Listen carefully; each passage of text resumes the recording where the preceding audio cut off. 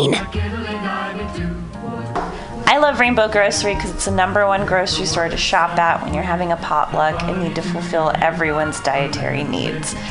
They don't have meat. Rainbow Grocery Cooperative, an amazing San Francisco staple since 1975.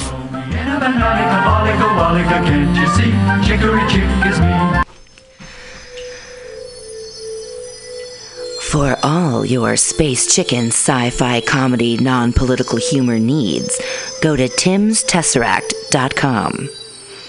Read fiction about the future of San Francisco after the water wars of 2121 in Jane 6. Ask a Jedi for important life hacks. Eat flesh with the bear exoskeleton Contessa. And check your horror horoscope on Horoscopia. Updated every 3 parsecs. TimsTesseract.com. TimsTesseract.com.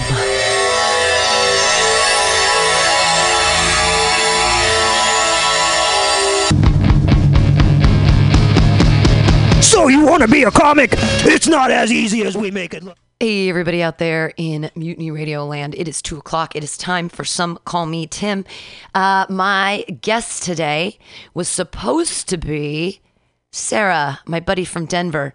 But she doesn't usually remember. And I told her, it was funny, I saw her at Bender's on Sunday, and I was like, remember, we're doing the interview. Yeah, we're doing the interview this week on Some Call Me Tim, and she was so drunk. And she was like, I need some food. And I was like, it's past 9. I can't make you tater tots. And because we're all closed up and it's crazy. And then she left, and I was like, don't forget on Wednesday. She's like, Tuesday. And I'm like, no, Wednesday at 2. Tuesday. No, Wednesday at 2. And then she did it. Yeah, it's all good. I don't even remember. But I was hoping she'd come in today, but we actually have another guest scheduled for 3 o'clock. So we shall listen to some really cool music, I think, from 2 to 3. And then the interview will start at 3 o'clock. This is Some Call Me Tim. I didn't put the music on because I was hanging out. We had a really fun AltaCast and talked about Henry Wallace and just humanitarianism and being human and racism and what's going on in our current government and what Henry Wallace said in the 40s about it. Anyways, you know, it's all, the world is going to hell in a handbasket, and it's okay. We're going to survive here at Mutiny Radio because we still believe in free speech, which I think is very important. And that is supposedly what we are based on, free speech. And the freedom to bear arms. I saw the most hilarious thing this week with Sacha Baron Cohen. He's a new character on a Showtime show, and he made all of these gun-toting people on the right. He made them all talk about how children with guns was good. They were calling them kindergartens and teaching 4-year-olds, saying that, 4-year-olds have such great eyesight. They react so much more quickly to death, mayhem, and the bad guys, and good kids and bad guys. It was very, very funny. In fact, I think that I'll look it up so that we can actually listen to it here on Mutiny Radio, because you guys, I think, will laugh too. But we do have a special guest coming in at 3 o'clock, so that'll be exciting. This here I'll put down. It's Sasha, guns, kids. That should be enough, I think. Sasha, not Sash. Sasha, guns, kids. Okay, this is very, very funny. I laughed so hard.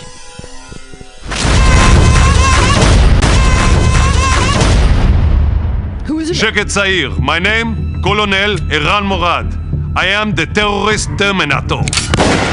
In America, there is big problem of shootings in schools. The NRA want to arm the teachers. This is crazy. They should be arming the children. Yalla, let's go.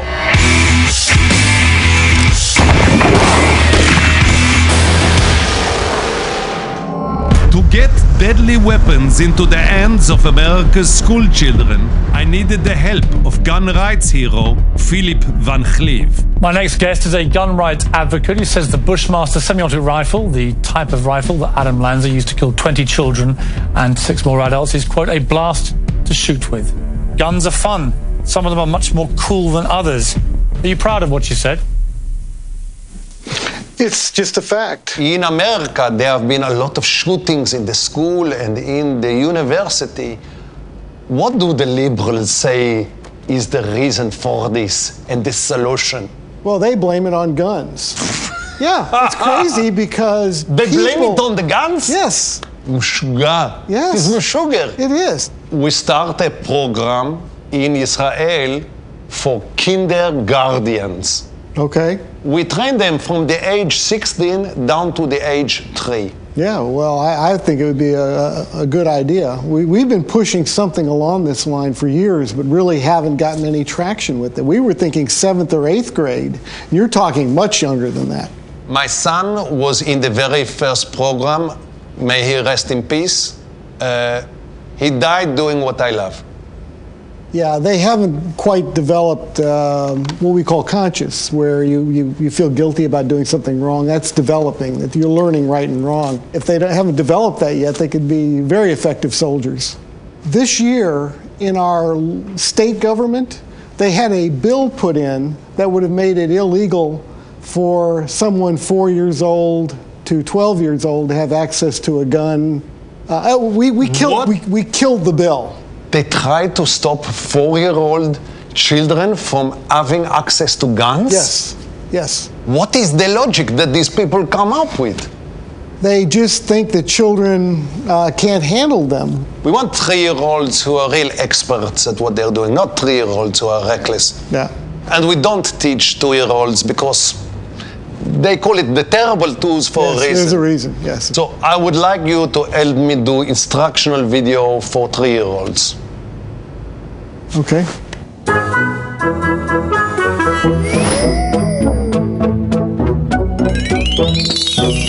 Shalom, children. My name is Eran Morad. I'm here to show you that guns, when used responsibly, with training from grown-ups, can help keep you safe in your school. Here to help teach you is Philip Van Cleef. Not every strange man you meet gonna be friendly and non-threatening like me. Today, we're going to teach you how you can stop these naughty men and have them take a long nap. That's right, and that's why you're going to meet a friend of mine. His name is Papi Pistol. Now, Philip, will you show us how to feed Papi Pistol? To feed him, take his lunchbox and push it into his tummy, like this. Just remember to point Puppy Pistol's mouth right at the middle of the bad man. If he has a big fat tummy, point at that. Great! It's fun! Okay. Papi Pistol is part of a whole group of new friends that your parents can get you, called Gunnimals. Wouldn't you love to meet this little Gunny rabbit? He's ready to put the naughty man on a very long time out. How about the magical Uzicorn? Well, this is one for the girls. It's a lovely little unicorn that you can play with. Dino Gun can stop an entire crowd of bad men. And Tots, you gotta learn that Dino Gun eats and spits his candy really, really fast. Rocket Ship RPG will take you to the moon. Or rather, the bad guys are going to the moon if they attack your school with a truck full of big, scary fireworks. And introducing BFF, a starter gun for infants 24 months and under. BFF is so easy to fire, even a baby can use it. BFF wants to help you. Pull the string on a bad guy. Make bang, bang. Aim at the head, shoulders, not the toes, not the toes. Fire! Head, shoulders, not the toes, not the toes. Fire! Eyes, ears, and belly, and nose. Head, shoulders, not the toes, not the toes. Fire! Now that I had a common sense training video, it was time to take it to the nation's capital. I just arrived in Washington to see if someone will back my kindergarten's program. I needed to find politicians who would fight for the Second Amendment right of toddlers to bear firearms at preschool. So I met with lobbyist Larry Pratt. Director of Gun Owners of America, which have 1.5 million brave members. The evil's in our hearts, not in the guns. Do you think the liberals are using these school shootings to further their anti-tragedy agenda? They're trying, but it's not that hard to find a student who does think that way because that's what they're being taught in the schools. We actually found out that in schools it's not only important to arm the teachers, it's important to arm certain gifted children. Oh, that's great. We train from 16-year-old up to 4 years old. This segment of the conversation would absolutely cause heads to explode here in this country. Why? Because they will be shot, or because that they're so prejudiced against young people having guns, and especially in a school. The only thing that stops a bad man with a gun is a good boy with a gun. Yeah, even a good toddler. Exactly, a toddler, really. The great thing about toddlers is they don't have any fear of guns. This fear is really given to you by the media. That's a good point. Well, if they hear somebody shouting Allahu Akbar, they're likely to instinctively go for that gun. We had one problem with this. There was a Muslim gardener who was praying and he said Allahu Akbar and he got shot. Pray in secret. Women need a gun, you know. My wife, she have a gun, and she shot me once. You know, what can I do? I get horny in the middle of the night, but it's not rape if it's your wife, eh? Right. That probably won't be on the video we send to the Hill. Oh, no.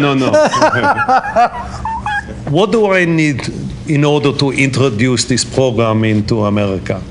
There are a few members of Congress that I think would be as receptive to what you're doing as I have been.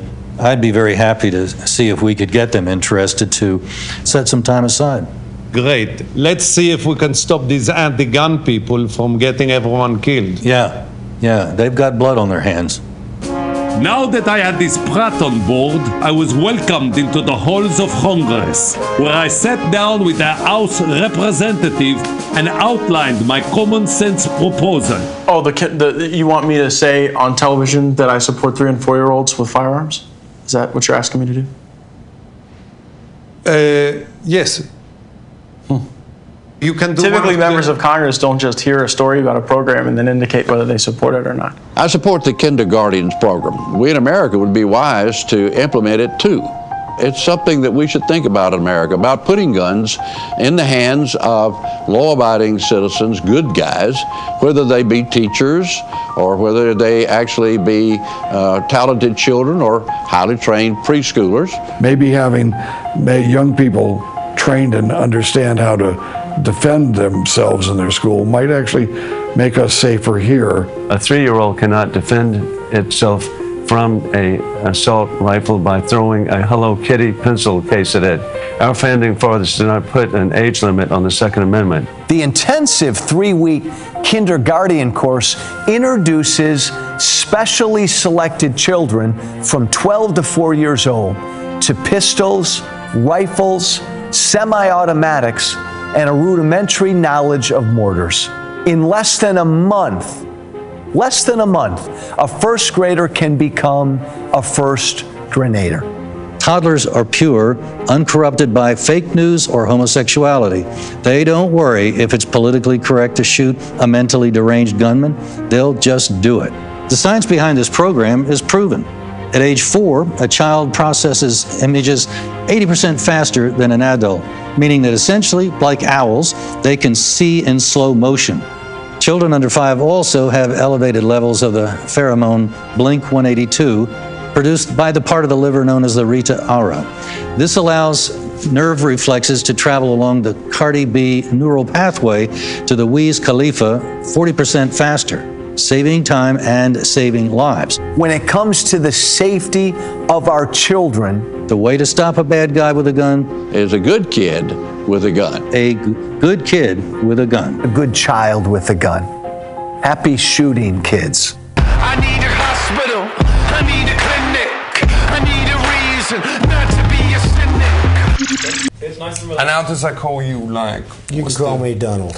for real. Okay. It's Trump in it. Right. And Rakim, remember at the beginning, what you did. TR.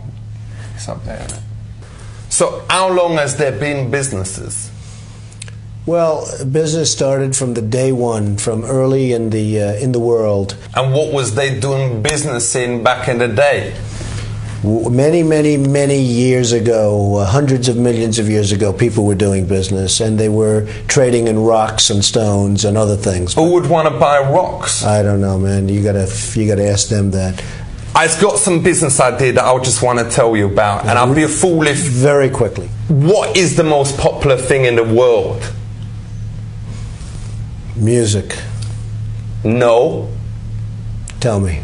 Ice cream. Okay. Everyone has it. And what is the problem with ice cream? I have no idea. It drips. Okay. So my idea is what? To make a drip-proof ice cream. No. Oh, that's a fucking brilliant idea, this. All right, whatever. You ain't going to come out with that, though. No, I promise you I won't. Well, my idea is to come out with just like these ice cream gloves that make the ice cream not go on your hands and make it all well sticky, and also keep your hands warm. Okay. When you is eating the ice cream. Okay. Is you win or is you win? Okay. Well, it sounds like a good idea, and I hope you make a lot of money. Good luck, folks. It's been nice. Trying to scrape up a down payment for a little fixer-upper in your neighborhood? Take a look at my next guest. There's a report around Wall Street that this is what he has in mind. This is Donald Trump, 33 years old. And some people think that he wants to buy the World Trade Center, the 110-story Manhattan skyscraper that anyone can pick up if they've got the coins. Donald Trump, as I say, is just 33 years old. He took his father's rather modest by current standards real estate empire in Brooklyn and expanded it considerably. He now has an apartment for sale in a new Trump building called the Trump Tower going up on 5th Avenue. There it is. You can buy this apartment, one floor of it, one whole floor of that building, that is, $11 million altogether. You bought some prize properties at the bottom of the New York market in the 1970s. Inner cities have been pure gold since that time. Why? Because replacement costs have just gone up so much? Well, no, not really. I had a great faith in New York. Primarily, our purchases have been in New York. And about 5 years ago, New York was not considered very hot, and cities in general weren't considered too hot. And we purchased the old Commodore Hotel, and we've reconverted that now into about $110 million Grand Hyatt Hotel, which is opening up next week in New York City. And we've made some other purchases that have been fine. Is that your general advice to people who are interested in real estate investment, though? Look to the inner cities, look to old buildings and doing something with them?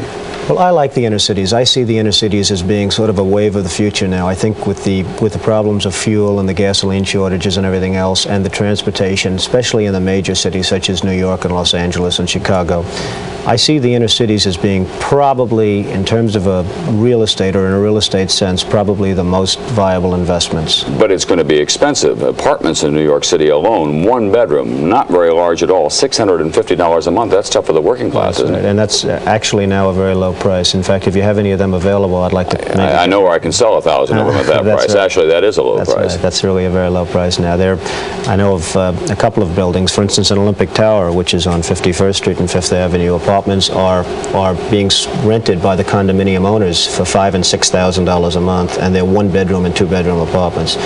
So it's, when you say $600, even in other sections, it's almost becoming a low price. What happens to some of the old buildings in the inner cities that are works of art? You were recently the object of a lot of controversy because you destroyed some sculptures on a building that you bought that the Metropolitan Art Museum wanted. Why did you have those destroyed, first of all, and what happens to the look of a city? Well, what we had is we purchased a site with an old department store on it, the old Bonwatilla store on 5th Avenue and 57th Street next to Tiffany, and we had to really take the building down. And there were many people that didn't want us to take it down. They wanted to try and preserve the building. But the building really was not worth, as an art building or an Art Deco building, it really was not worth very much. And we did take it down, and there was somewhat of an outcry, but I think that's generally subsided now, and I think people like what we're doing and like the building that we're putting in its place. But couldn't you have saved just those sculptures that you had broken? Well, it would have been very, very dangerous to have saved them. They weighed 2 tons, they were 15 feet high, they were about 2.5 feet thick, and if they would have fallen, they could have fallen the opposite way. If they fall into the building, you don't worry. If they fall out toward Fifth Avenue, people could have been very badly hurt and killed, and it just, to me, it was not worth it. And they've really proven not to be very valuable art structures right now, and we've had appraisals done. In fact, even after the fact, we've had appraisals done, and they've turned out not to be very valuable. Mr. Trump, what's left in your life? You're 33 years old. You're worth all this money. You say you didn't say that you want to be worth $1 billion. No, I really don't. I just want to keep busy and keep active and be interested in what I do, and that's all there is to life as far as I'm concerned. I really am not looking to make tremendous amounts of money. I'm looking to enjoy my life, and if that happens to go with it, that's fabulous. Give me one final bottom line. In 5 years, the price of a hotel room in New York City will go for? It could be $1,000 a night.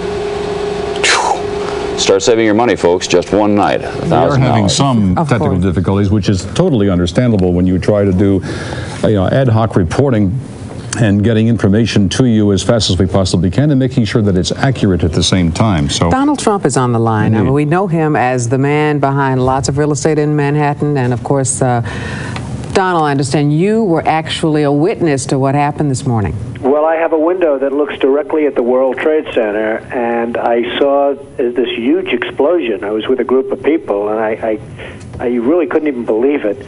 And even, I think, worse than that, for years I've looked right directly at the building. I'd see the Empire State Building in the foreground and the World Trade Center in the background, and now I'm looking at absolutely nothing. It's just gone, and it's just hard to believe. Donald, Alan Marcus here. Your building is, the Trump Tower, is one of the great tourist attractions in the world. It's well known universally. Are you taking any precautions there in light of what happened at the World Trade Center? Well, Alan, we've always had, as you know, very, very strong security, but there's very little you can do about planes crashing into a building. I mean, you look at Larry Silverstein, who's a terrific owner in New York and a very good friend of mine who I just called. I was very worried about him because I assumed maybe he was in the building. He took possession of the building 1 week ago. As you know, he just bought the World Trade Center. Right. And he was in his office, and he was getting ready to move into the World Trade Center over the next 2 weeks. So when I just spoke to him, there's nothing you can do when people are going to be bombing planes at your building. Now, I guess maybe the world is going to be changing, and maybe you're going to have F-16s flying all over the city, etc. But it's a pretty tough situation. Donald, you have one of the landmark buildings down in the financial district, 40 Wall Street. Did you have any damage, or did you know what's happened down there? Well, it was an amazing phone call I made. 40 Wall Street actually was the second tallest building in downtown Manhattan, and it was actually, before the World Trade Center, was the tallest.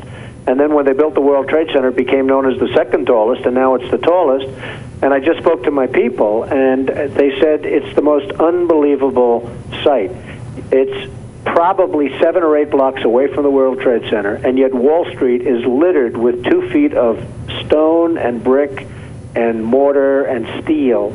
And there are thousands of people walking over the debris over the Brooklyn Bridge, where they're sending them out over the Brooklyn Bridge to Brooklyn, and then I guess they're going to have to figure out how to get home from there. But they have between 1 foot and 2 feet of debris right in front of a building that's probably, you would say, Alan, 6 or 7 blocks away. Donald, this is Roland Smith. Hi, Roland. How you doing on this kind of day?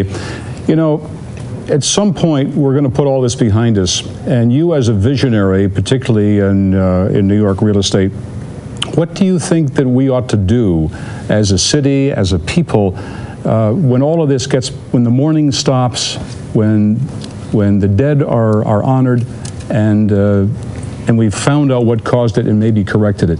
What does the city need to do? Well, I guess the big thing that you really will have to do is never forget. You just can't forget that something like this happened. I was so disappointed when they closed the stock exchange, but of course at some point you had no choice, when they initially announced it was closing, because you want to just say, the hell with it, you're going forward, nothing's going to change. But the fact is something has changed very dramatically. And I think one of the very sad things is going to be when you look at the skyline of New York, which has become so emblazoned in your own memory, and you look at the skyline of New York and you see these buildings, these 2 buildings, whether you love them or don't love them, they were a great part of the skyline. And then when you look at the skyline after 2001, and you're going to see a skyline without these two buildings, you're going to say, what happened? People won't believe it. You know, when you show your children or your grandchildren in years to come what New York looked like in the year 2000, and then what New York looked like just a year later, they're going to say, what happened? Hey, Donald, it's hard to believe. in the year 2000, Donald, you considered running for president. If you had done that and if you had been successful, what do you think you'd be doing right now? Well, I'd be taking a very, very tough line, Alan. I mean, you know, most people feel they know at least approximately the group of people that did this and where they are. But, boy, would you have to take a hard line on this. This just can't be tolerated, and it's got to be very, very stern. This is, as you and I were discussing before, Alan, this was probably worse than Pearl Harbor. Many more people are dead, and you know, they don't know, they have no idea, but I have somebody that was down there who witnessed at least 10 people jumping out of the building from 70 and 80 stories up in the air. I mean, you probably have 25 or 30,000 is the number I've heard, but I would think would be much more than that. I think the most of the damage will be caused not by even in the building in terms of the people dead, but by the people on the streets from falling debris. Donald, you're probably the best known builder, particularly of great buildings in the city. There's a great deal of question about whether or not the damage and the ultimate destruction of the buildings was caused by the airplanes, by architectural defect, or possibly by bombs or aftershocks. Do you have any thoughts on that? Well, it was an architectural defect. You know, the World Trade Center was always known as a very, very strong building. Don't forget, that took a big bomb in the basement. Now, the basement is the most vulnerable place because that's your foundation, and it withstood that. And I got to see that area about 3 or 4 days after it took place because one of my structural engineers actually took me for a tour because he did the building. And I said, I can't believe it. The building was standing solid and half of the columns were blown out. I mean, so this was an unbelievably powerful building. If you know anything about structure, it was one of the first buildings that was built from the outside. The steel, the reason the World Trade Center had such narrow windows is that in between all the windows you had the steel on the outside. So you had the steel on the outside of the building. That's why when I first looked, and you had big, heavy I-beams, when I first looked at it, I couldn't believe it because there was a hole in the steel. And this is steel that was, you remember the width of the windows in the World Trade Center, folks. I think you know, if you were ever up there, they were quite narrow. And in between was this heavy steel. I said, how could a plane, even a 767 or 747, or whatever it might have been, how could it possibly go through the steel? I happen to think that they had not only a plane, but they had bombs that exploded almost simultaneously, because I just can't imagine anything being able to go through that wall. Most buildings are built with the steel is on the inside around the elevator shaft. This one was built from the outside, which is the strongest structure you can have, and it was almost just like a can of soup. You know, Donald, we were looking at pictures all morning long of that plane coming into building number 2, and when you see that approach the far side, and then all of a sudden, within a matter of a millisecond, the explosion pops out the other side. Right. I just think that it was a plane with more than just fuel. I think, obviously, they were very big planes. They were going very rapidly because I was also watching where the plane seemed to be not only going fast, it seemed to be coming down into the building. So it was getting the speed from going downhill, so to speak. It just seemed to me that to do that kind of destruction is even more than a big plane, because you're talking about taking out steel, the heaviest caliber steel that was used on a building. I mean, these buildings were rock solid. And, you know, it's just an amazing thing. This country is different today, and it's going to be different than it ever was for many years to come. Very profound statement and very true. Donald, one last question for you.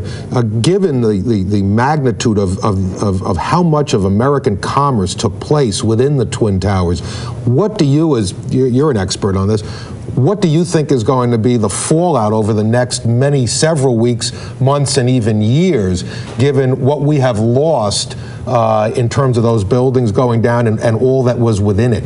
Well, I, as an example, Alan, and you might use them too, but I have an insurance company that was on the 102nd floor of the World Trade Center. They're gone. I don't know who's gone. I don't know anything other than their offices are no longer there. They're wiped out. The Morgan Stanley Group, you know, Morgan Stanley, a big, powerful firm, they had 50 stories in the building, gone. I mean, you're talking about some firms that are just gone. Now, Morgan Stanley, in that case, had a lot of its offices in Midtown, and they had about half downtown. Morgan Stanley's a big, powerful firm. They're gone. Many firms had all of their offices, as you know, in the World Trade Center. It was 8 million square feet. 8 million square feet is the size of some cities. And we had 8 million square feet, and there were 4 million in each building. They were huge buildings, not only in height, but, you know, each floor was 50,000 feet. They were monstrous floors. Each floor was almost a city in itself. And they had lose my land. Oh, if I ever lose my hands, oh,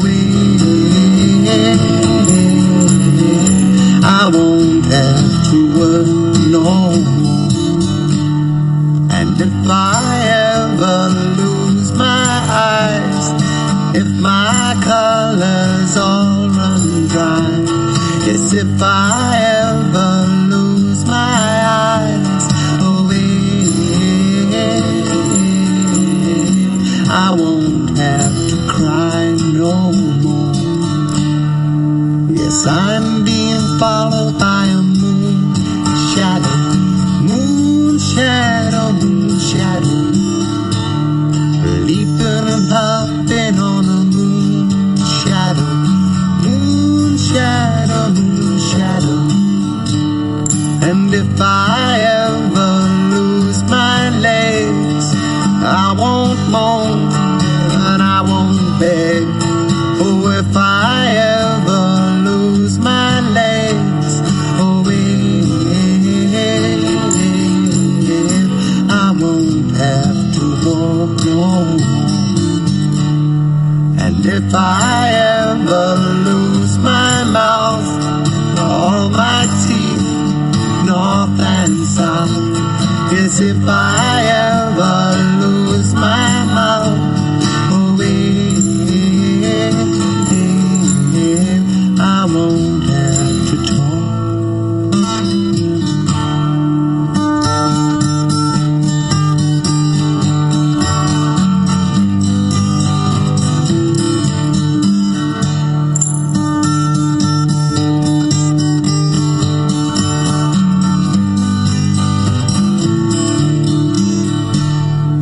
Did it take long to find me? I asked the faithful light. Oh, did it take long to find me? And are you gonna stay the night? I'm being followed by a moon shadow, moon shadow, moon shadow, leaping and hopping on a moon shadow, moon shadow, moon shadow, moon shadow, moon shadow, moon shadow, moon shadow.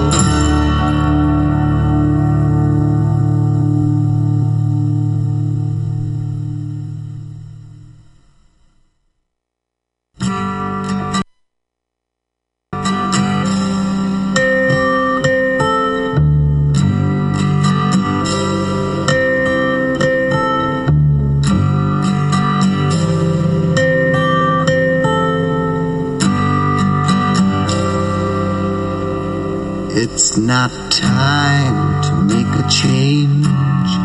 Just relax, take it easy. You're still young, that's your fault.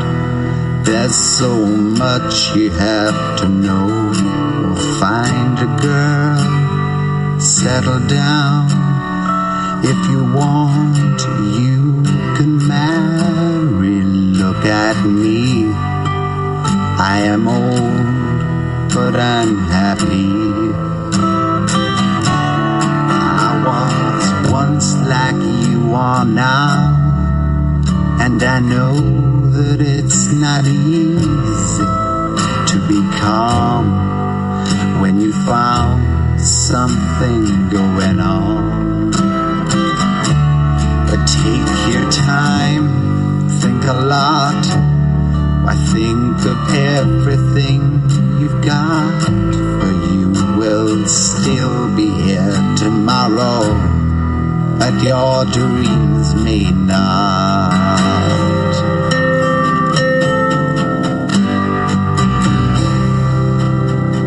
How can I try to explain? When I do, he turns away again. It's always been the same old story. From the moment I could talk, I was ordered to listen. Now there's a way, and I know that I have to go away.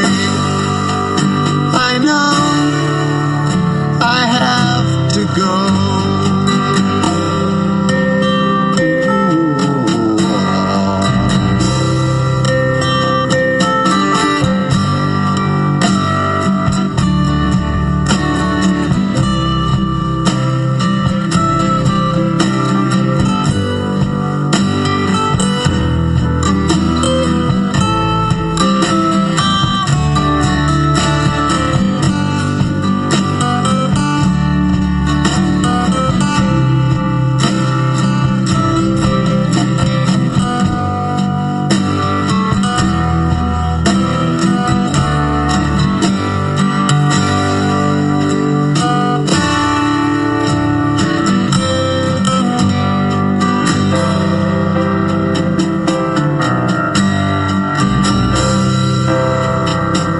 Not time to make a change.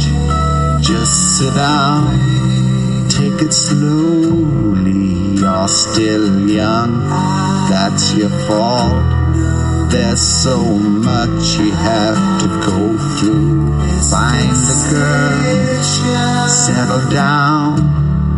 If you want, you can marry. Look at me, I am old, but I'm happy. All the times that I've cried, keeping all the things I knew inside. It's hard, but it's harder to ignore it.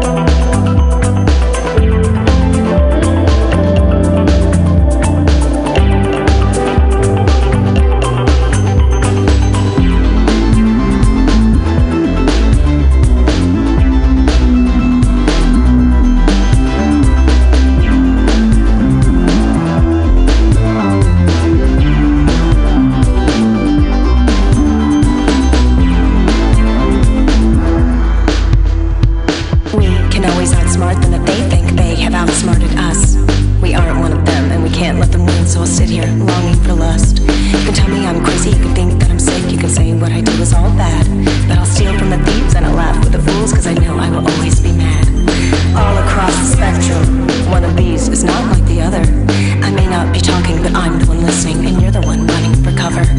Crazy is happy, and dreaming is living, living is touching, and touching is feeling. We are today, we are the music that you hear, we are the voices in your head, we are the changes that you feel.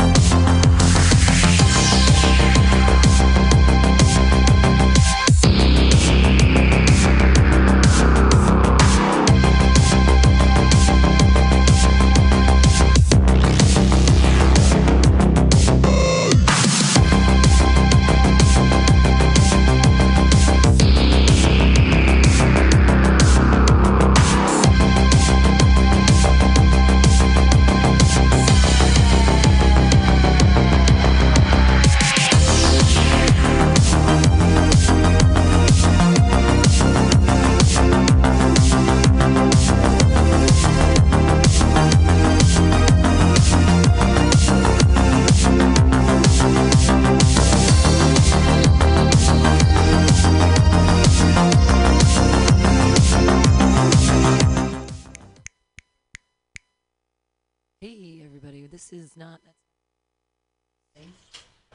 Is it? Nope. Hey, interesting.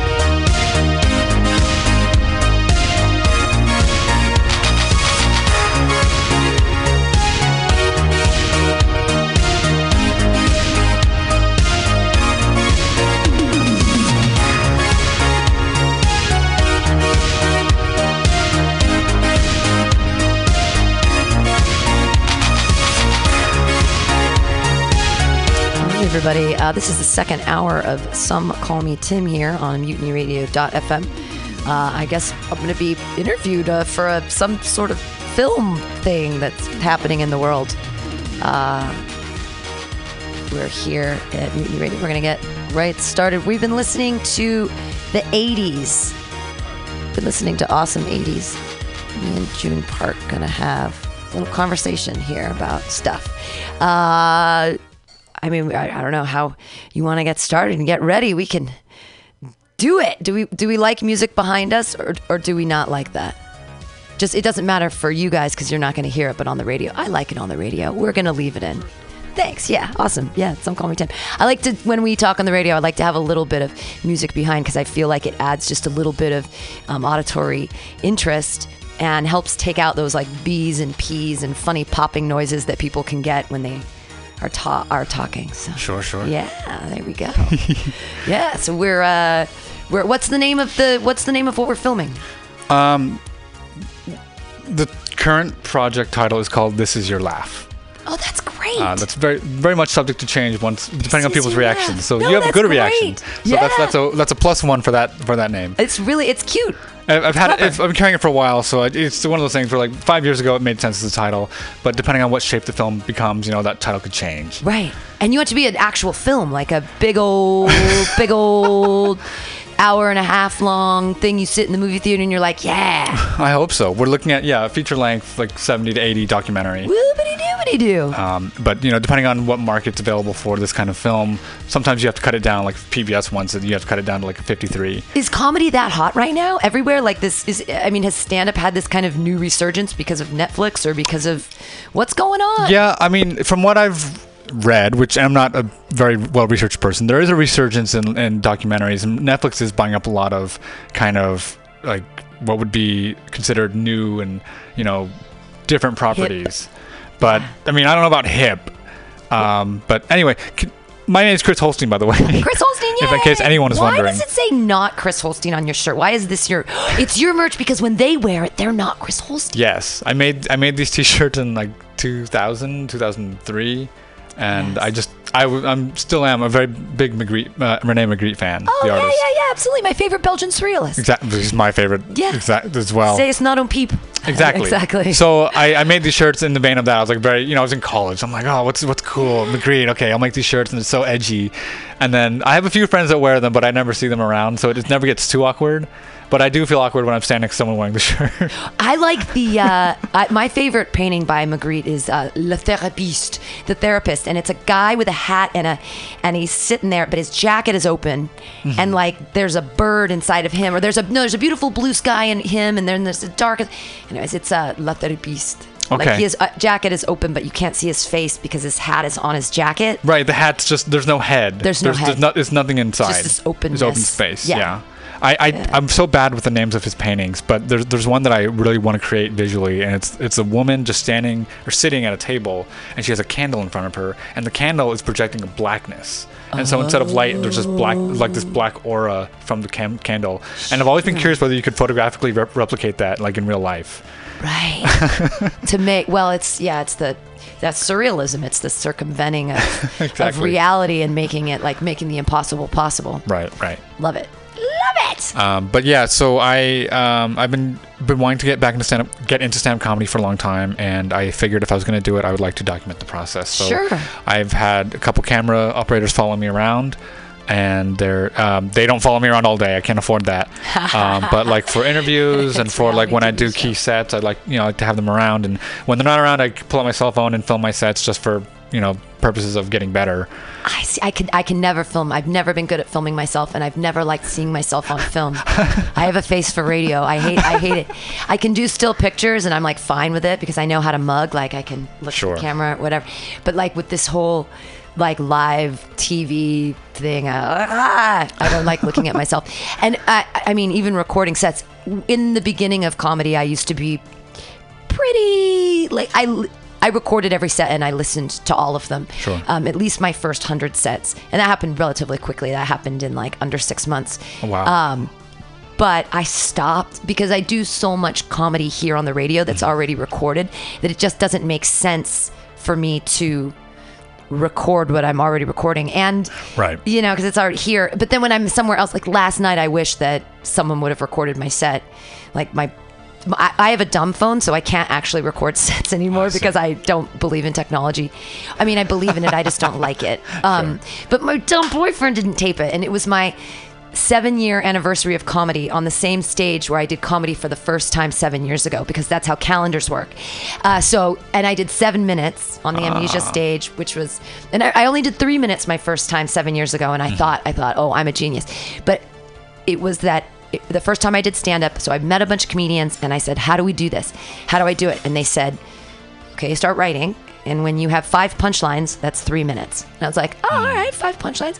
So I did it. I had 5 punchlines, and I did 3 minutes, and I was like, and everybody was like, oh, people had thought I'd done it before, but it was because I came from a poetry background. So, I mean, open mics for poetry were also very common in the mid-thousands, and people were very pretentious and very happy about their smartitude.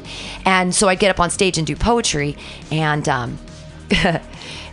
sometimes people would laugh because I was crafting language to create an emotional response, sometimes laughter, sometimes, crying. I mean, no one wants to hear the poem about my 3rd abortion, but like the joke is great. I've only had 2 abortions. The 3rd is for comic effect. But like, But that was the thing, is that like if I hear another like poem about someone's the bartender, I'm like, stab pencils in my eyes. I don't want it, right? And so I made this switch to comedy because I can still be political, but I craft the emotional response around laughter specifically. And so then like I'm using, writing, and I'm being political, and language is political, and I'm doing all of that, but I'm not being a pretentious dickbag like I was when I was a poet. And the thing is that now as a comedian, I never feel like I bomb, because I came from poetry where as long as they're paying attention. Right. So I feel like it's not a bomb and new comedians, this is like a thing. You have to change your perspective. People aren't going to laugh at you all the time.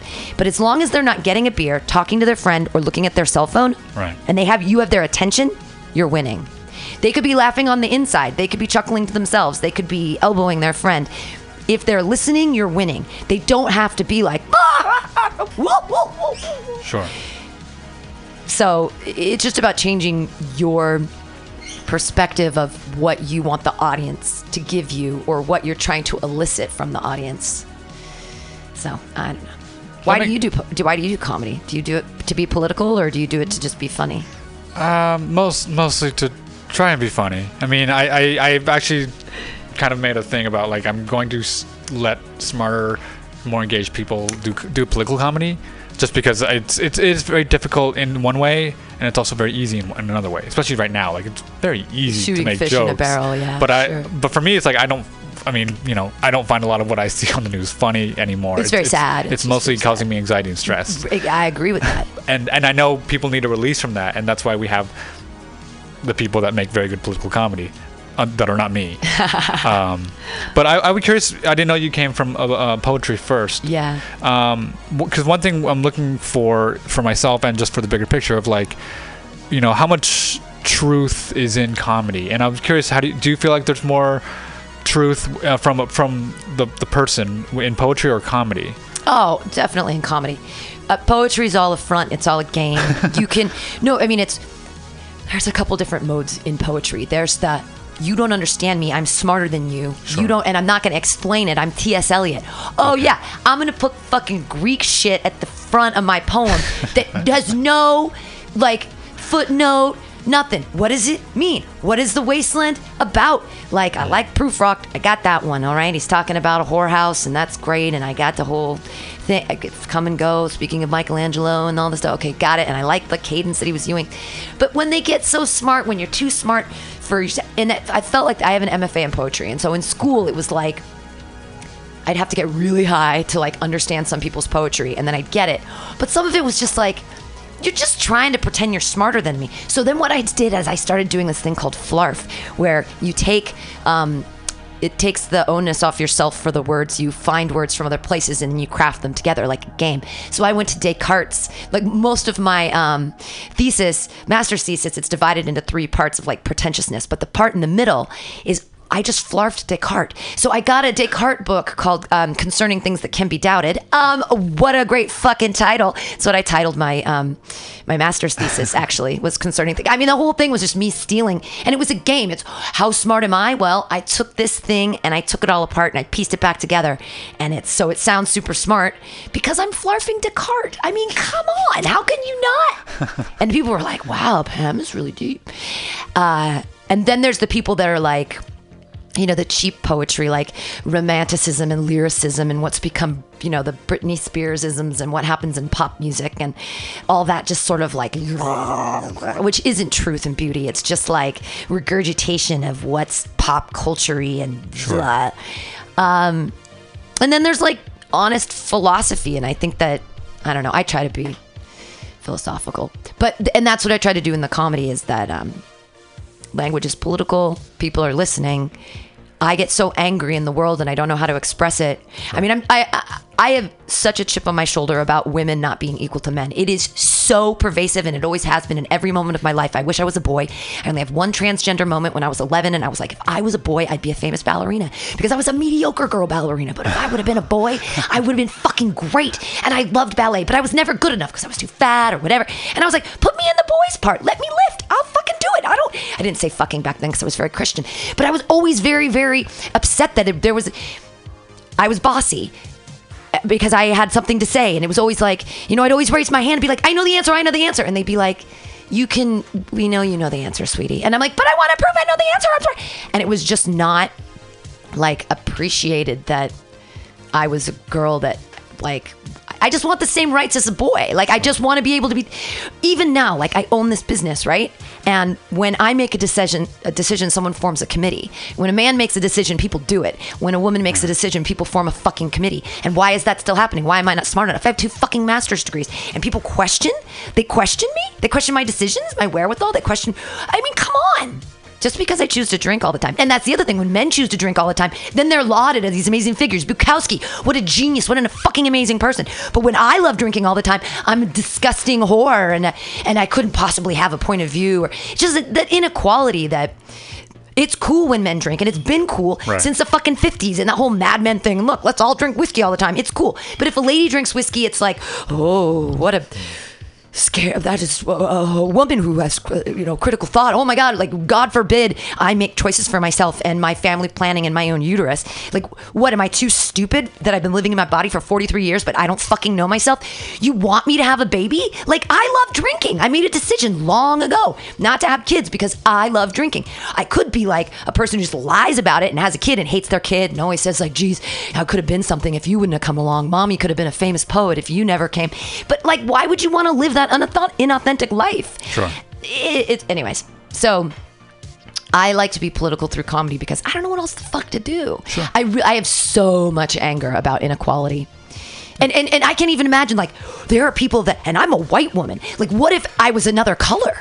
Holy fuck, I can't even imagine that. Like, being a black woman, like, people don't listen to you because you're a woman, but then they don't listen to you because you're black. And I mean, they weren't even considered people 175 years ago in our country, which is insane to me. And women even weren't considered people not that long ago. Right. So I mean, that's why I have to do comedy, because how else do you? I guess I could write books. I don't know. Dumb poetry books. I don't know. I went off on a tangent. I'm sorry about that. That's great. That's great. I mean, I rant a lot. It's totally fine. I mean, it's your show. You're in the right place to do that. Yeah, I love ranting. I mean, the like white hetero male narrative that dominates our culture is just so pervasive, and it's always been there. And it's insane how every year you're just like, it's 2017, it's 2018, and it's still dominating, and there's no sense that tide is receding, other than now we're just calling people out for it. But there's really no lasting impact of that. Those are on individual bases. Some men have been lost their jobs, or some men have been, whatever. No one's ever been charged for a crime. No one's ever, lost their livelihood to the point where it hurts them, really. There's an entitlement that comes with being a white Anglo-Saxon male. Right. And when you look at Churchill during the Second World War, and he literally said, and maybe they say, well, he drank a lot before he said it, but he said the superiority of the white Anglo-Saxon male. Like, he's basically saying that we deserve more because we're white. That's a real sentiment that still exists. Mm-hmm. And we call everybody snowflakes now because we're like, everyone feels so entitled to an iPhone 10. It's like, how many dead Chinese babies are inside that touchscreen technology? Like, I have no idea how touchscreen technology works, but I think it's the dead souls of Chinese babies, like that are you swish left and right. I have no idea. And all the metals that we take out of the earth to create these things, that to give a 12-year-old access to all the porn. What the fuck? Right. Like, we're giving 12-year-olds all the porn. You think, and I have parental control on my 12 years. You get 4, 5, 12-year-old boys together. They will hack every single one. They will have every single one of your passwords. They will be watching all the porn. They're smart little fuckballs. They've been trained in this technology. You cannot turn it off. And then we teach them that you give a 12-year-old access to all the porn, but no one's talking about it. And then they have these. Then we just keep perpetuating the subjugation of women. Mm-hmm. I just don't even. So, and how do I make jokes about 12-year-olds watching porn, like without? I have to learn how to do that. Well, to be fair, I had an older brother growing up, so I had access to porn much earlier than 12. Wow. But, like, was it on the internet, or was it like... No, it was like VHS and magazines. Right, which was... I think that's a little more innocent, like Playboy and Hustler and all that stuff. Like, like now it's like I want toe sucking lesbians that poop on each other. That's like a thing, right? And now it's all a it's, thing. it's with you everywhere you go. People, on the bus or everywhere in public now are seem more okay with doing that and just viewing it, and it's very bizarre. It is very bizarre. Well, then why do we need constant screen time? Like, what's wrong with us as a people that we need to be constantly entertained? Like, I mean, that's the thing, is that 150 years ago, there was no time for entertainment because you were fucking farming and you were milking cows and making cheese and trying to subsist and be like a homesteader or some shit. And now we're like, we have so much free time that we've created like disorders and shit. Sure. Definitely. I mean, the craziest thing, and I don't know how to make jokes about it, is the hoarding. Like, we have like 22 million people now that are hoarders, and it's because we have too much. Like, it is so fucked up to me that we are so entitled to have so much that we have people have housefuls of stuff. There's a fight on the street, we got to tell them a story or make them tell them a joke. But we've got a whole like society of sickness that's grown out of excess. Like, that's gross. There are people that live in grass huts and still poop into, open trenches all over the world. And we're like, I'm poor. But, okay, so me as a poor American, I still have hot and cold running water all the time and a toilet to poop into. I am a rich person. Right. Like, are you kidding me? So, I don't know. Just the inequality that exists in the world it's scary to me that we haven't figured it out yet. And I'm like, and I don't know if comedy is necessarily the answer, but what else do we do? Do we just stick our head in the sand and be like, I love weed. Right. Let's all get high. It's legal now. Woo-doo-doo. So I should offer you some. Do you want to smoke some weed? Is that bad to do on camera? Is that? I have no idea. Is that bad to do on camera? Is that a thing? Is that well? Like, Is it? Is there? I don't know. It's legal here. I smoke at Mutiny Radio all the time. I love weed. I know everyone else here smokes. I don't actually smoke marijuana. Oh, you don't smoke marijuana? I don't know if it would be interesting for the film for me to actually smoke on camera. What's the reasoning? I've just never done it. You just don't do it. Not much of it. I mean, I've never been much into anything but alcohol. But that's fair enough. When I was a teenager, I tried a little bit. Again, older brother. Yeah. But I just never did anything for me, I guess. I don't know if I did it wrong or not, but and then just as an adult, it's not something that we really do we don't do in our house. No, hey, there you go. I don't know if it would help me or not. I definitely need to mellow out, but yeah, I've been smoking marijuana for so long, and there's this new thing that I think that I have, and it's this crazy new thing that I read on the internet. It's called cannabinoid hyperemesis syndrome, and it makes you nauseous in the morning. So, like, when I smoke, I'm a habitual cannabis user since 93. I would say I've smoked every day. Okay. Almost and for the past 20 years, I've smoked every day as much as all the time. Like, when I wake up in the morning, I smoke a bowl. Okay. And I just go about my day, and I constantly smoke pot all day long. But I have this new thing that in the morning, sometimes when I smoke it makes me throw up, like I have morning sickness. So for a while I was thinking like, oh my God, am I like an alcoholic now? Because I was throwing up in the morning, but I'd had like 2 IPAs last night, right? So I had 2 IPAs, and the next morning I'm vomiting, and I'm like, what is going on? And so I looked it up on the internet, and it's this new thing, and it's people who've been doing daily usage for 20 plus years are getting this weird morning sickness thing.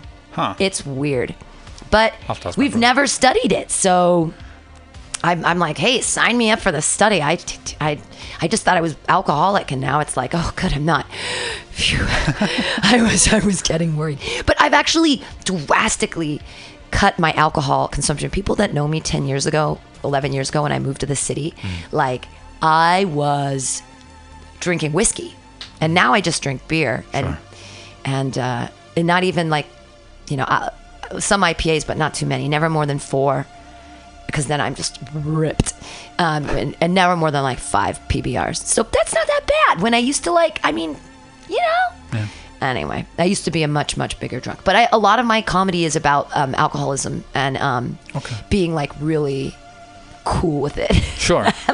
Being like, but it's about the responsibility. So I got a DUI. The reason I moved to San Francisco was that In 2007, I left my job, and then I left my husband, and then I got a DUI within like 2 months of each other. So my life just basically, I just like destroyed my life. And I went to Burning Man that year on a gifted ticket, and I worked for this one group, and they said, you should move to San Francisco. And I was like, they really, so I did. I moved to San Francisco. Where did you move from? San Diego at the time. San Diego. Yeah, Okay. so I've never lived outside of California. Okay. But, my whole life just went, pew. And when I was in my DUI classes the following year, I learned, they were like, what is your plan that you're never going to drive drunk again? And I raised my hand and I said, I will never drive again. And they were like, and the guy and everyone else told their plans. And the teacher goes, the only person I'll never see again is Pam. She's the only one. She's the responsible one. She's never going to drive again. She's the only one I'm not going to see for a DUI again. And it's absolutely true. Like, I drove drunk probably 3,600 times in my life before I got my DUI at 32. Okay. And I flipped a car for 3 times, and it was a big deal. And it was a very sobering experience. But, but I decided I'm never going to drive again because I really like drinking. And then I was like, you know what? I'm going to move I was either going to move to San Francisco or I was going to move to New York because I needed public transportation because I had to get from place to place. Right. So I moved to San Francisco because of that Burning Man thing. And I haven't been back to Burning Man since 2007. But, it did change my life. And a lot of people are like, oh, Burning Man, blah, blah. But it was a life-changing experience. And I have been 3 times. And each time it was awakening and changing. And I'll never do it again because if I have $1,500, I'm going to Greece or Australia. I'm not going to the fucking desert to hang out with a bunch of rich hippie douchebags on their fucking... it's my adult... And it is. It's like adult summer camp. And good for them. And I used to do it. But now I just live the life I want to live all the time. And I don't have to worry about that. But so I moved here and I sort of own the concept that I like drinking. I'm not going to have kids. And a lot of my jokes are about, one of my favorite jokes is about, I've chosen to be an alcoholic. And if you take away Roe v. Wade, it's going to really fuck this kid up. And I go through like this, I say like, when it's born and then what happens when it's 4. And it starts with, if you repeal Roe v. Wade and you force me to have a baby, I'm going to need some new tools so I can drill some holes in my boyfriend's trunk so the baby can breathe while we're hanging out at the bar. You see, like, I'm a nanny. I can't afford to have a nanny. If you put the baby in a trunk with a sleeping bag, very safe. It's not going to go anywhere. Like, no one's going to steal it. It's in the trunk, right? Super responsible decision for a drunk person. If you make me have a baby, it's going to turn like 4 and it's still going to need one of those backpacks so it doesn't run out into traffic. So it's like, my mommy hates me. She didn't want me to be here. And then, it's 7 years old and it's in 1st grade because it's been held back once already. And the teacher's like, your child said that you love alcohol more than it. And I'm like, this is a sippy cup filled with vodka, you dumb bitch. I didn't want the kid. And then it turns 12 and it starts doing ketamine. And I'm like, who's your dealer? I can take you to Burning Man. And then it turns 15. We can get to know each other. It'll be fun. And then when it turns 15, it teaches me, if you've been doing cocaine for more than 24 hours, you don't eat your boogers, you smoke them from the mouths of babes. And then at 17 years old, it finally dies. It finally dies from a speedball, one of those cocaine, kind of meth, maybe heroin things in the vein. And I'm like, 17 years. It's a 17-year late-term abortion. It was your choice, America, to put it through rehab 4 times, not mine. I didn't want it, but I can't make decisions for myself, so that's fine. But so that's what am I like? I think that it's responsible for people to say, I'm an adult and I choose to use alcohol, and therefore I choose not to hang out with children. Sure. And sometimes I feel like society's like, but you needed to have kids. You need to do this. This is what your life should be. And I'm like, and I don't want that. So fuck you. Right. Like Amy Schumer can do it. She talks about being a drunk all the time too. But, I don't know. There's a stigma against drunk old ladies. There's definitely a stigma against people that choose not to have children. Yeah. Whether they're married or not. It is weird that there's so many people that expect you to have a child, right around when you get married or before you get married or whatever. I have several friends who, are married, been married for years, don't have kids. That's their decision. And I've never been like, oh, you got to have kids because I don't care. It's not my problem. Right. Well, and overpopulation and water issues and drought and being able to make a positive member of society, it's a lot of fucking work. And I think that people don't recognize or realize, because it's so easy to do, because it's the easiest thing and the hardest thing to do. Having sex is something we want to do and we like doing it, and that happens to make babies. Now, we decide now that we really should have the ability to have, and it's impossible. It costs so much money. Like, how can anyone have a baby? Just all the equipment that it takes now. Like, the stroller is like $1,000. A stroller? I can't even. I don't know. It just, I don't understand these ideals that society hold us up to because of certain, I don't know, just the pressures of how are we successful or not successful as people, and and how we're meant to feel less than if we don't have as much of, or whatever. It's like, I don't know. I mean, I love foie gras and everything, but you know, I can still buy it with food stamps. It's fine. Like, you can, it's absolutely doable. I can go to Whole Foods, a little bit of foie gras, smear it on some bread. Actually, it's rich your pants food, but it does, you know, calorie for penny intake. It's well priced. It's good. I mean, I love foie gras. I'm sorry. I'm not like, I just really did not mind that it went away for a little bit. Yeah. I was fine. I was like, that's fine. There's other amazing foods I can eat. You don't like the subjugation of ducks and geese? Oh, I don't care about that. Where you draw the line. I have no personal preference. I was like, well, I don't love foie gras enough to even have a dog in that fight. Honestly. Gotcha. Like, Fair enough.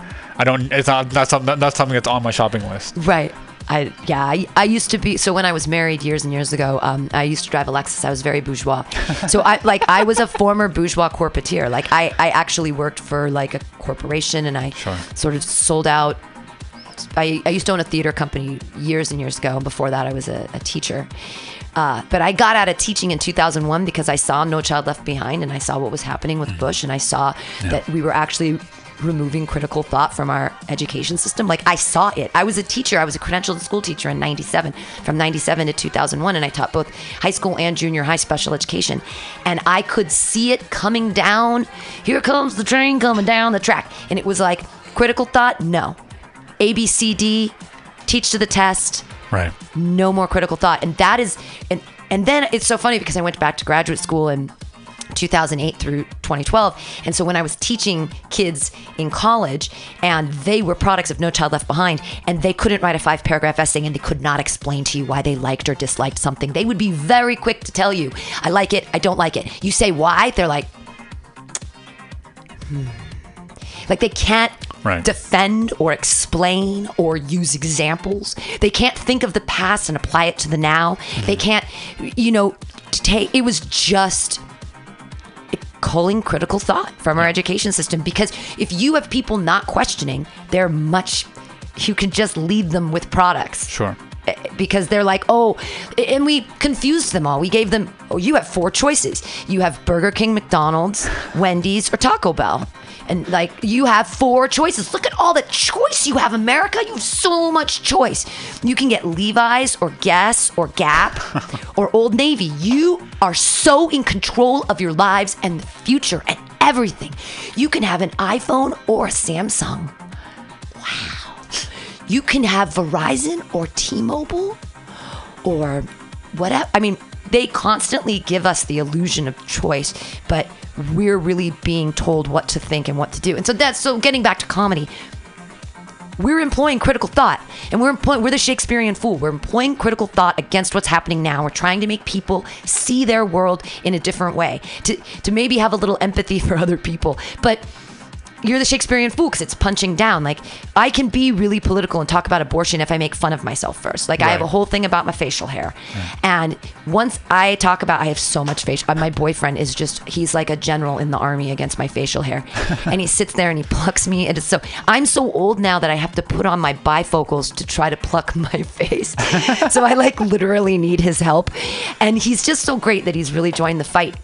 But we were standing at the bus stop the other day, and the sun was on me, and he was just being really, he's like, I love you so much. You're so beautiful. Just the sunlight on your face right now. It's just, you're so gorgeous. There's this one hair. Hold on just a sec. I've got the tweezers. And I'm like, not at the bus stop. What are you doing? But he has really joined the fight against my facial hair, and I appreciate that. But once I punch down on myself, then I can talk about what's happening in the world that really bothers me. Sure. Because how else do we express ourselves? 'Cause that's the thing too, as a woman, being able to use humor is a new thing. I mean, Joan Rivers was the first woman ever to be pregnant on stage, on TV. So that was huge and like groundbreaking. And for women to stand up and have free speech and say whatever they want is a pretty new thing. Right. So I feel like that my anger and what's been happening, I'm just so glad that we do live in a place of free speech where I can talk about critically the things that make me so angry. Sure. Melania Trump. Oh my God. You know, I don't even go in on 45 himself, but I will make fun of his wife all day long. Like, because she never speaks. You know, she speaks 4 languages and she still won't talk. Like, what is wrong with her? And I don't even know where she's from. She's either from Slovenia or Slovakia. I don't know. She won't say anything. But they both border Hungary. And my God, she's starving. Like, I feel like she hasn't eaten this entire presidency. She won't open her mouth for anything, not a bite of food, not to say a word. She looks so pretty when she frowns. So like, I that's how I sort of like to change my political lens, is to, you know, talk about his wife or talk about something from a feminist perspective. Do you think that it's also, for you as a woman, it's easier for you to target Melania rather than, like, say, if it was a male targeting her? Absolutely.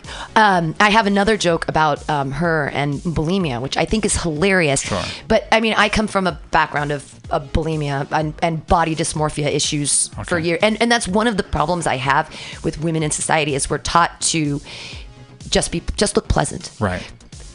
Can you just look pleasant? Can you just smile and look pleasant? Can't you just be pretty and silent and look pleasant? You know, it's like no one listens to you unless you're skinny and pretty. Right. And I was taught that from a young age, that a woman's looks are everything. And if you are ugly, like, not only will no one listen to you as a woman, but if you're ugly woman, oh my God.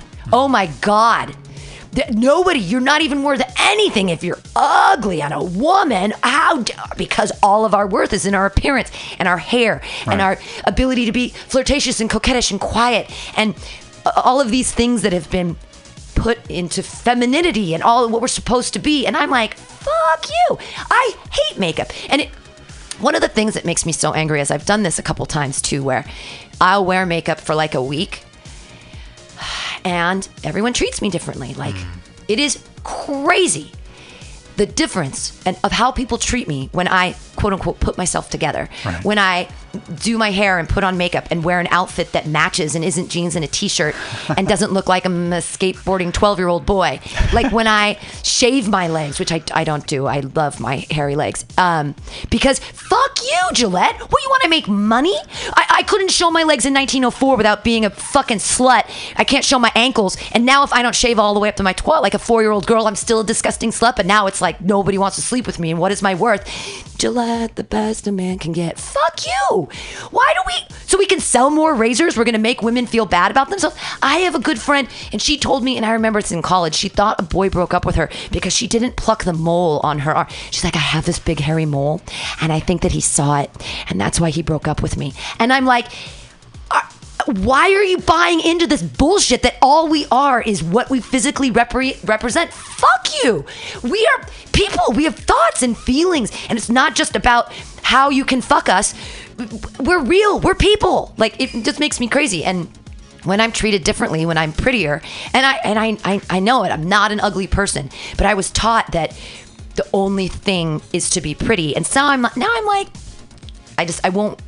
It's one of the reasons why I'll never be famous, because I'll never move to LA, and I'll never wear makeup, and I'll never say, I will never buy in to what the patriarchy says women are supposed to be. Fuck you. You don't tell me what a woman's supposed to be. How do you know? How do you have any idea? Really? You know my body? You're a dude. You don't have ovaries and fucking like, I just don't think that. I mean, I love telling people what to do, but I don't think that anyone should ever tell me what to do. Right. So, you know, maybe I'm a narcissist just like Trump. Maybe I can empathize with him because of like the narcissistic disorder that I might or might not participate in, that he definitely participates in.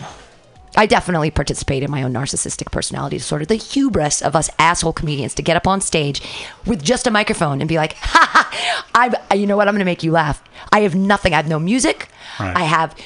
I just have me and a microphone and I got this shit. Like, we're insane people. It's literally, it's an insane thing to want to do and to think like, I got this. I mean, what is your insight personally and with the number of comedians that have come through here? Like, is there a common psychological trait that is pervasive with comedians? Like, why do we want to go on? Why do we want to do this? Because we're just sick, disturbed people. Do you think I think it's disturbance. I think everything boils down to some moment in one's childhood where we felt not listened to and not appreciated for whatever reason. And it's like, oh, it's the feeling like an outsider and then saying, oh yeah, I'm an outsider. Fuck yeah, I'm an outsider. I'm an observer and I'm going to talk about this from the outside with my own perspective. So I'm going to talk about the inside while being, it's embracing the outsiderness. Like it's embracing the concept that I'm not part of the in group. I'm part of the out group. And you can't have critical thought. And I mean, it's hard to be critical if you're in the in group. It's hard to be critical of what you are. But if you're outside of that, it's easier to be critical. So I don't know, it's just embracing the outsider, I think, is why we all, I mean, I can tell you my moment. I have a couple moments as a child where I was like, I felt like an outsider, and I think that it made me want to be a comedian. One was that I have an older brother, and I'm very different than my family. They are all very Republican, and I'm a call me pinko liberal. And but I remember being a child, and my brother would do this thing where he'd hit me, and he'd be like, and then I wouldn't say anything, and then he'd go, "Shut up, Pam," and I'd be like, "I didn't say anything. Shut up, Pam." I didn't say, "Shut up, Pam," and then I'd get in trouble, and my parents would be like, "Pam," and they'd always say, "We're right here. We're right here. You know, you're so loud. We're right here." And I'm like, yeah, okay, but no one's listening. I'm like, yeah, you hear my voice, but you're not listening to me. And I constantly felt, we hear you. We're right here, Pam. We hear you. And I'm like, no, you don't hear me because you're not listening. Right. Like, if you were listening, you would understand that my brother is being a fuckbag right now, and he is messing with me, and you're getting me in trouble, and you're making me feel bad. So when I respond to people fucking with me, so I'm not allowed to, so I'm taught as a child that when people are fucking with you, you're supposed to say something to the teacher, but then I get all this negative influence of like, why did you say something? You're not supposed to tattle. And then all the kids are like, you're a tattletale, you're a tattletale. And I'm like, you're mean to me. And I'd stand up and be like, you're being mean to me and I don't want it anymore. And they would be like, you're a crazy person. Why are you yelling at us? And I was like, so you can still see it's so triggering to me even now. And this is like in third grade, I threw a brick through a window because everybody was calling me fat and we had to change for PE in this room, and we'd just done those presidential fitness bullshit things, and we had to hang on to this bar, and it was really high, and they'd lift me up, and I couldn't even stay up for a second. I just had no upper body strength. Sure. And everyone made fun of me, and we got in there, all Pammy's fat, she's a fatty, and then we're all standing there, and I couldn't express myself, and I ran outside, and I was in this, and I picked up a big brick, and I threw it through the fucking window. And and this is the best part. I go back around. Everyone covered for me. The teacher was like, what happened? What happened? And no one would say anything. And I threw a brick through a window and they all knew it and everybody covered for me. And then then that was the beginning of my reputation as a badass. Sure. People were like, you cannot fuck with, I mean, we didn't use swear words at the time because it was a Christian school, but I sort of got this reputation of like, she will fuck you up. And so it solidified my place as an outsider. And I've sort of always kept that all the way through. Even when I tried to be a cheerleader and I tried to be an insider, I was still an outsider. And it was like, and then it was just frustrating. Like, why am I not good enough? Why am I not good enough? But so all of that over years and years has like, I feel like I have something to say and I want people to listen to it. But then the problem is that because I get so effusive and crazy, people don't think I'm smart. They think I'm just crazy. Right. Because then I'm like the person on the street that's like, blah, blah, blah, like, you know, with the dirty suit and the, you know, the pigeon poo on his shoulder and all that stuff. Okay. Yeah, there you go. So anyways, that's why I do comedy, is from those times being, you know, when I was little and people didn't listen and they were mean. People were kids. You know, I was a kid that was bullied and I get it. I was dorky and kind of fat and kind of weird and I wanted everyone to like me so much that it was really easy to fuck with me. Like, I kind of get it now, but I mean, they were so mean. Like, I'm so glad that the internet didn't exist back then, because I can barely handle Facebook as an adult, and I can't imagine how mean they are to each other now, because the internet's not real, but it's still real, you know? Like, you can really hurt people. Oh, yeah. And if that would have existed if that would have existed in the 80s and the 90s, I'd be dead. I would have committed suicide. Absolutely. I wouldn't have been, because just taking the ridicule from people in real life was hard enough. Right. But like, if I had to take it on that secondary front of the internet, oh, fuck me. Like, poor kids these days. I have no idea how they survive. Cute little snowflakes. Comedy. Yeah, what else do you want to talk about specifically comedy? I get off on all of these fucking critical tangents. No, it's fine. I mean, I'm just... so you've been here at Mutiny Radio for 7 years? Or no, you've been doing it less? I've been the director for 5, since June of 2013 is when I took over as director. But I've been doing shows here since October of 2008. So 10 years of radio in this space, 5 years as the person in charge. Okay. Yeah. Crazy. And did Mutiny Radio always kind of have a focus on comedy? No. It's always been a music station. Years ago when it was Pirate Cat, there was a terrestrial tower that was highly illegal, and who was broadcasting on the regular terrestrial airwaves without an FCC license. And when Anthony Bourdain came here for No Reservations and had a bacon maple latte, we got very, very popular. And the FCC came after us and fined us $10,000. And then the guy who was in charge then fled the country for other reasons. And so we just changed the name to Mutiny. We said, we are no longer Pirate Cat. We have no affiliation with that. We are Mutiny Radio, and we changed it all up. And that was in 2011 when that all went down. And then 2013 is when that administration they said, we can't do it anymore. This is crazy. And I was like, I'll do it. And people were like, and it's been 5 years. The place was falling apart. Like, it was not like, I mean, literally falling apart, like at the seams, but metaphorically, it was not making money. We didn't have enough shows. There wasn't like there was nobody.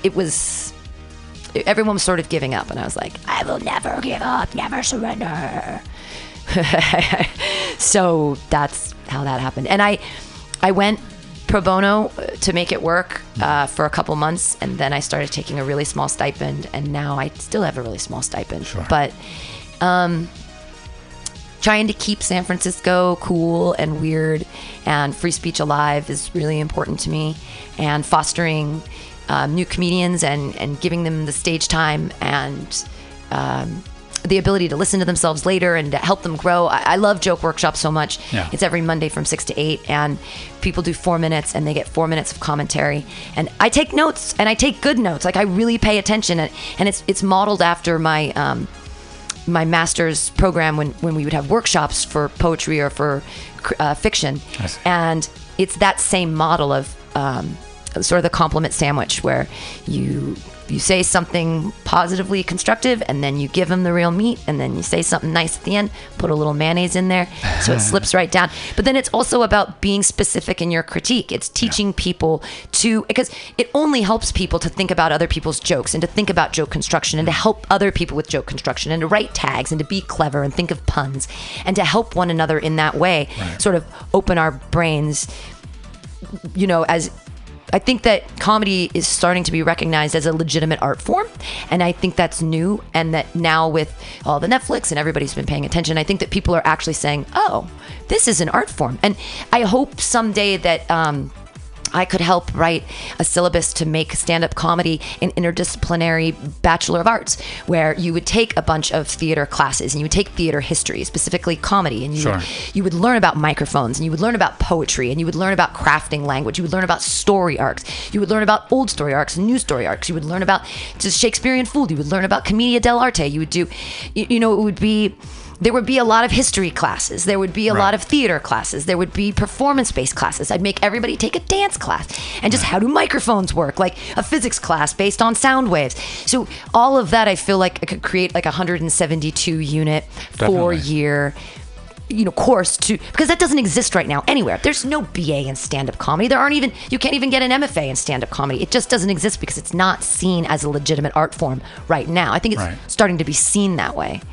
But I think that's also one thing. I mean, as painful as it is to try to be a stand-up comedian and not really understand that there's no road, there's no direct saying, okay, if I start here, I will someday get here. Yeah, there's. And if you standardize it to a point where it's a course and you can major in it, and then what happens? If I'm you have a BA in comedy. If I'm a comedy major.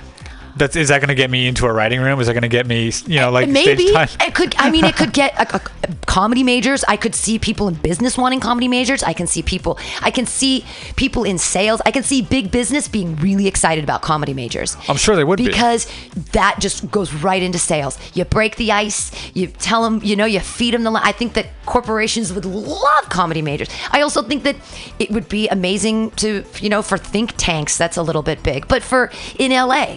If you were trying to be an intern for SpongeBob or something at Nickelodeon, you probably have a pretty good chance with a comedy degree over, say, creative writing, But, and I'm not trying to argue with you at all because I know this is fantasy, but doesn't gating it behind an educational and a degree, wouldn't that really screw over the people that are most of them are poor, right? But don't have access to certain resources, and this is something what we can do, and there's literally no regulation other than don't beat up an audience member, anyone can come out and do it, and if you're good enough, presumably after much time, someone will find you and you'll find a place to be. But if you put it behind, you have to have a degree, and then that's how you get into working on a show or something like that. Then I think that honestly gates it away from the most creative people. But they can still. But that's the thing is, if you get the degree, it can only help you because you have a better education about it. But you can create your own education yourself. That exists right now as stand-up comics. It makes me crazy in the city when people go, well, I spend this money at comedy college. I'm like, or you could just go to one of the 20 open mics every week for free. It's like, how do you want, but it's how do people glean education? Now, I'm not a famous comic yet, but I was, it never happened. I was a ballerina for 23 years, all right? So I have formal education in ballet, I was classically trained on piano for 13 years. I have my first undergraduate degree is in theater with emphasis in playwriting and a minor in lit writing and a minor in dance. And I would have had dance be a second major, but it didn't become a major until the following year. I mean, I've been trained, and I don't necessarily believe in education because look at me, I make $1,000 a month running a radio station, and I'm really highly educated, and I've spent a lot of money on my education. And I understand now that education is a racket because you can go online and you can get a syllabus. I could ostensibly make my own college and put it out for free and say, here's the 172 units that I would put together. Here's the physics class, and here are the texts that you can read, and put it all together. It's all out there. That's the thing is, all of the Greek philosophers, Socrates is out there. You can read him. You can read Kant. You can read Descartes. You can read Nietzsche. God is dead. Long live God. You can study all of it. It's all there now, and it isn't behind a wall because we've taken down that wall. Now, do people learn better sometimes with a teacher? Absolutely. Are we paying in an education because we're having someone help educate us? Absolutely. It's not just keeping the education behind closed doors. It's having the right teacher who's passionate about it to be able to help you along your own road to knowledge. Of course. So, and I think now that we have made it that college degree doesn't really matter, or how much did you learn, or are we making smart people? I'm telling you, when I was in graduate school, I was teaching a lot of college kids, and they were dumb. I'm like, how did you get into San Francisco State? How did you get in? How did that happen? You can't. I'm like, how do you even feed yourself? Do you know what I mean? I can't. I just can't even. It's like something they would say. Yeah. I'm very surprised. I would agree. Yeah. I don't know. I don't remember what we were talking about. I'm sorry.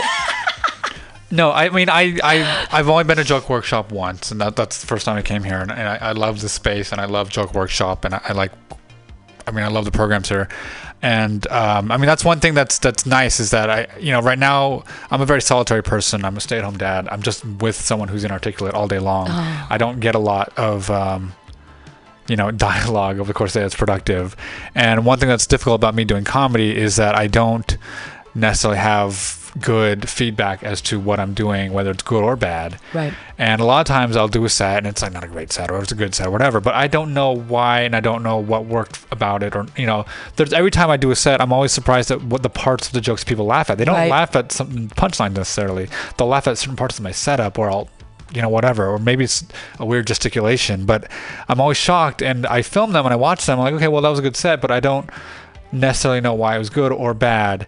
And it's difficult as a comedian, especially, for me, I'm a very private, quiet individual. I don't put myself out there. I don't walk up to people and say, hey, everyone, I'm here. Like, let's all have fun. I walk into the bars and I'm just like, oh, everyone else is a comedian. I'll just sit in the corner and wait. I rarely introduce myself to people unless on the few occasions I see someone who's really good. And I'll just be like, you know what? I need to tell that person that their set was really good. Yeah. I don't necessarily tell people when their sets were bad, because no one wants to hear that. No one wants to hear everyone it. knows. But it's weird, because I feel like I would like more of feedback, and I like more of after you come off stage, people say, oh, this joke worked, but that didn't, whatever.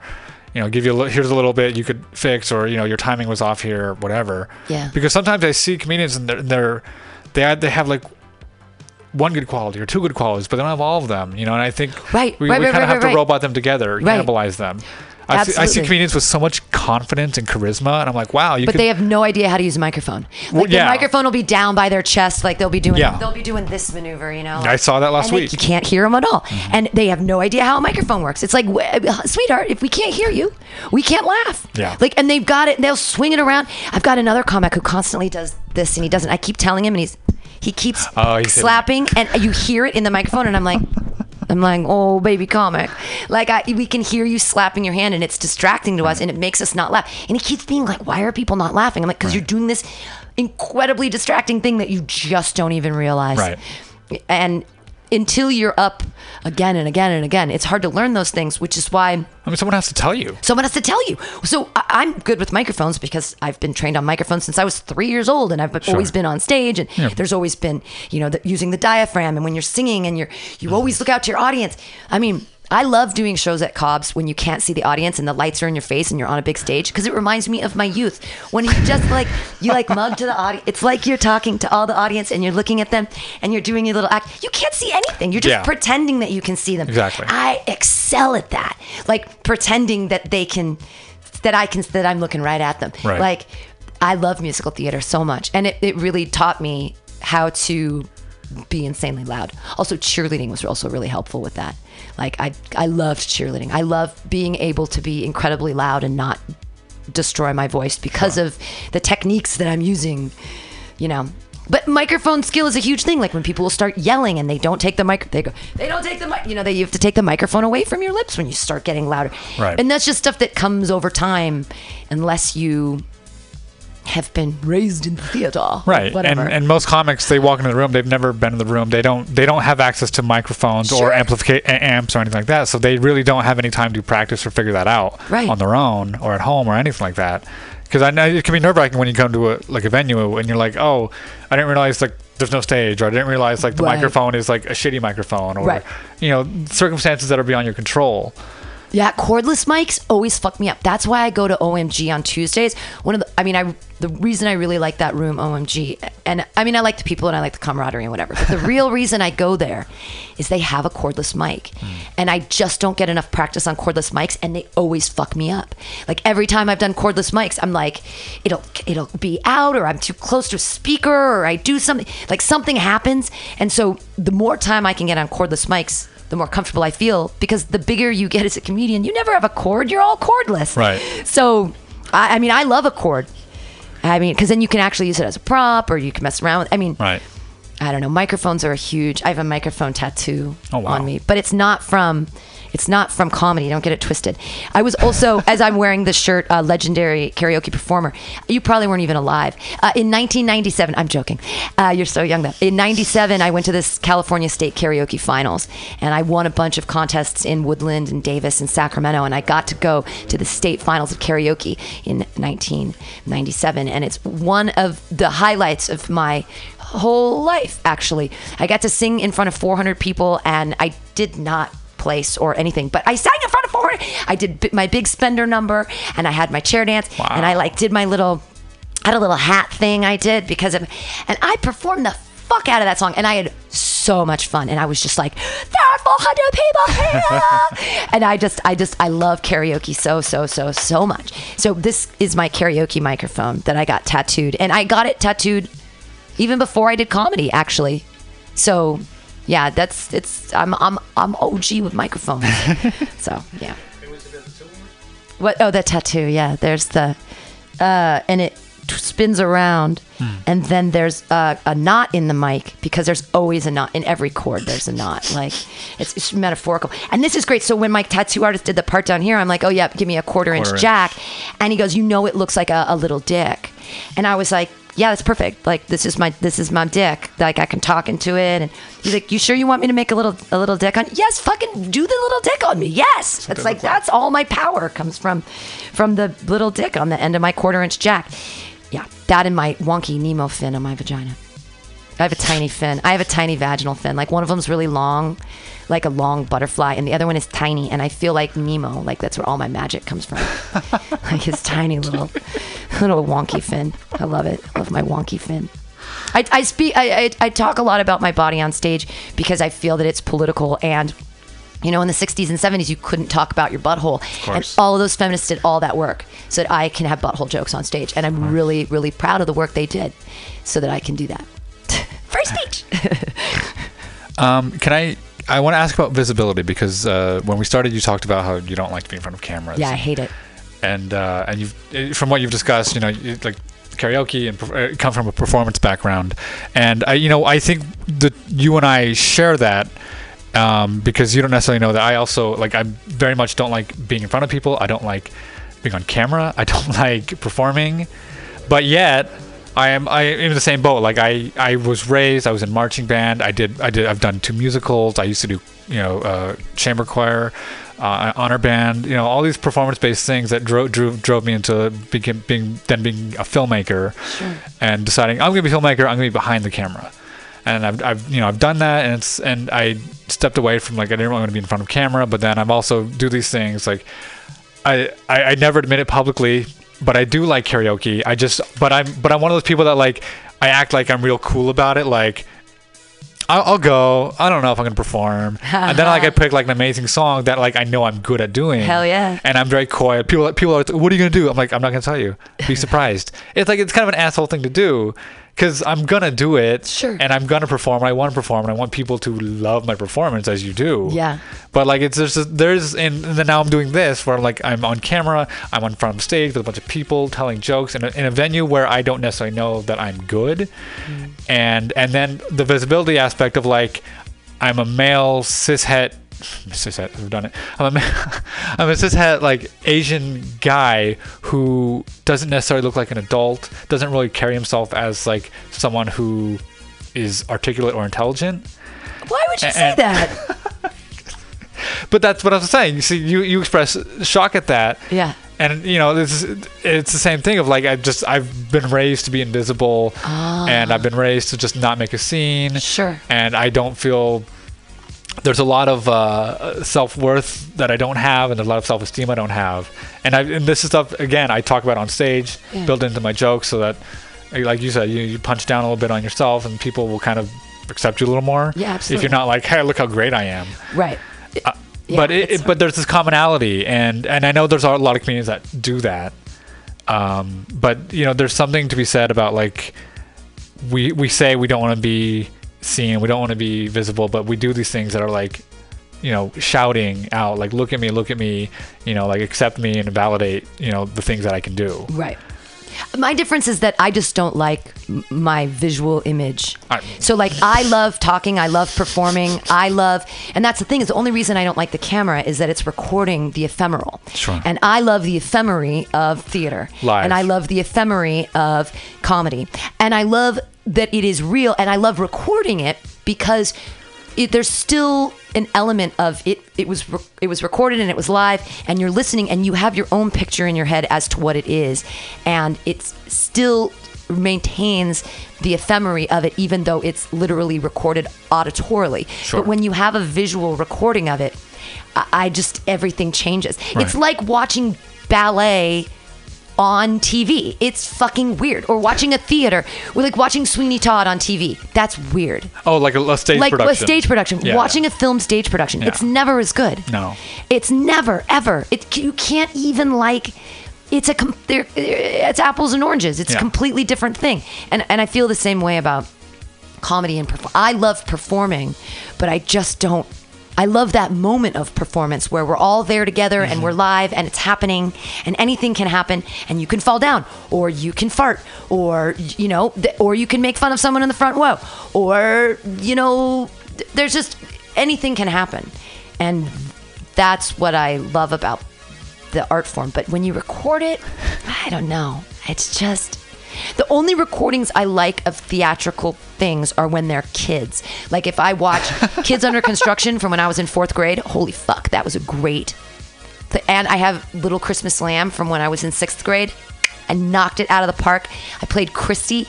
I was in 6th grade and I got the lead, and I had all these solos in front of the whole school, and it was at one of the times where I felt like the most made fun of, and it was like, I am the star of this show. I am the star of the Christmas pageant.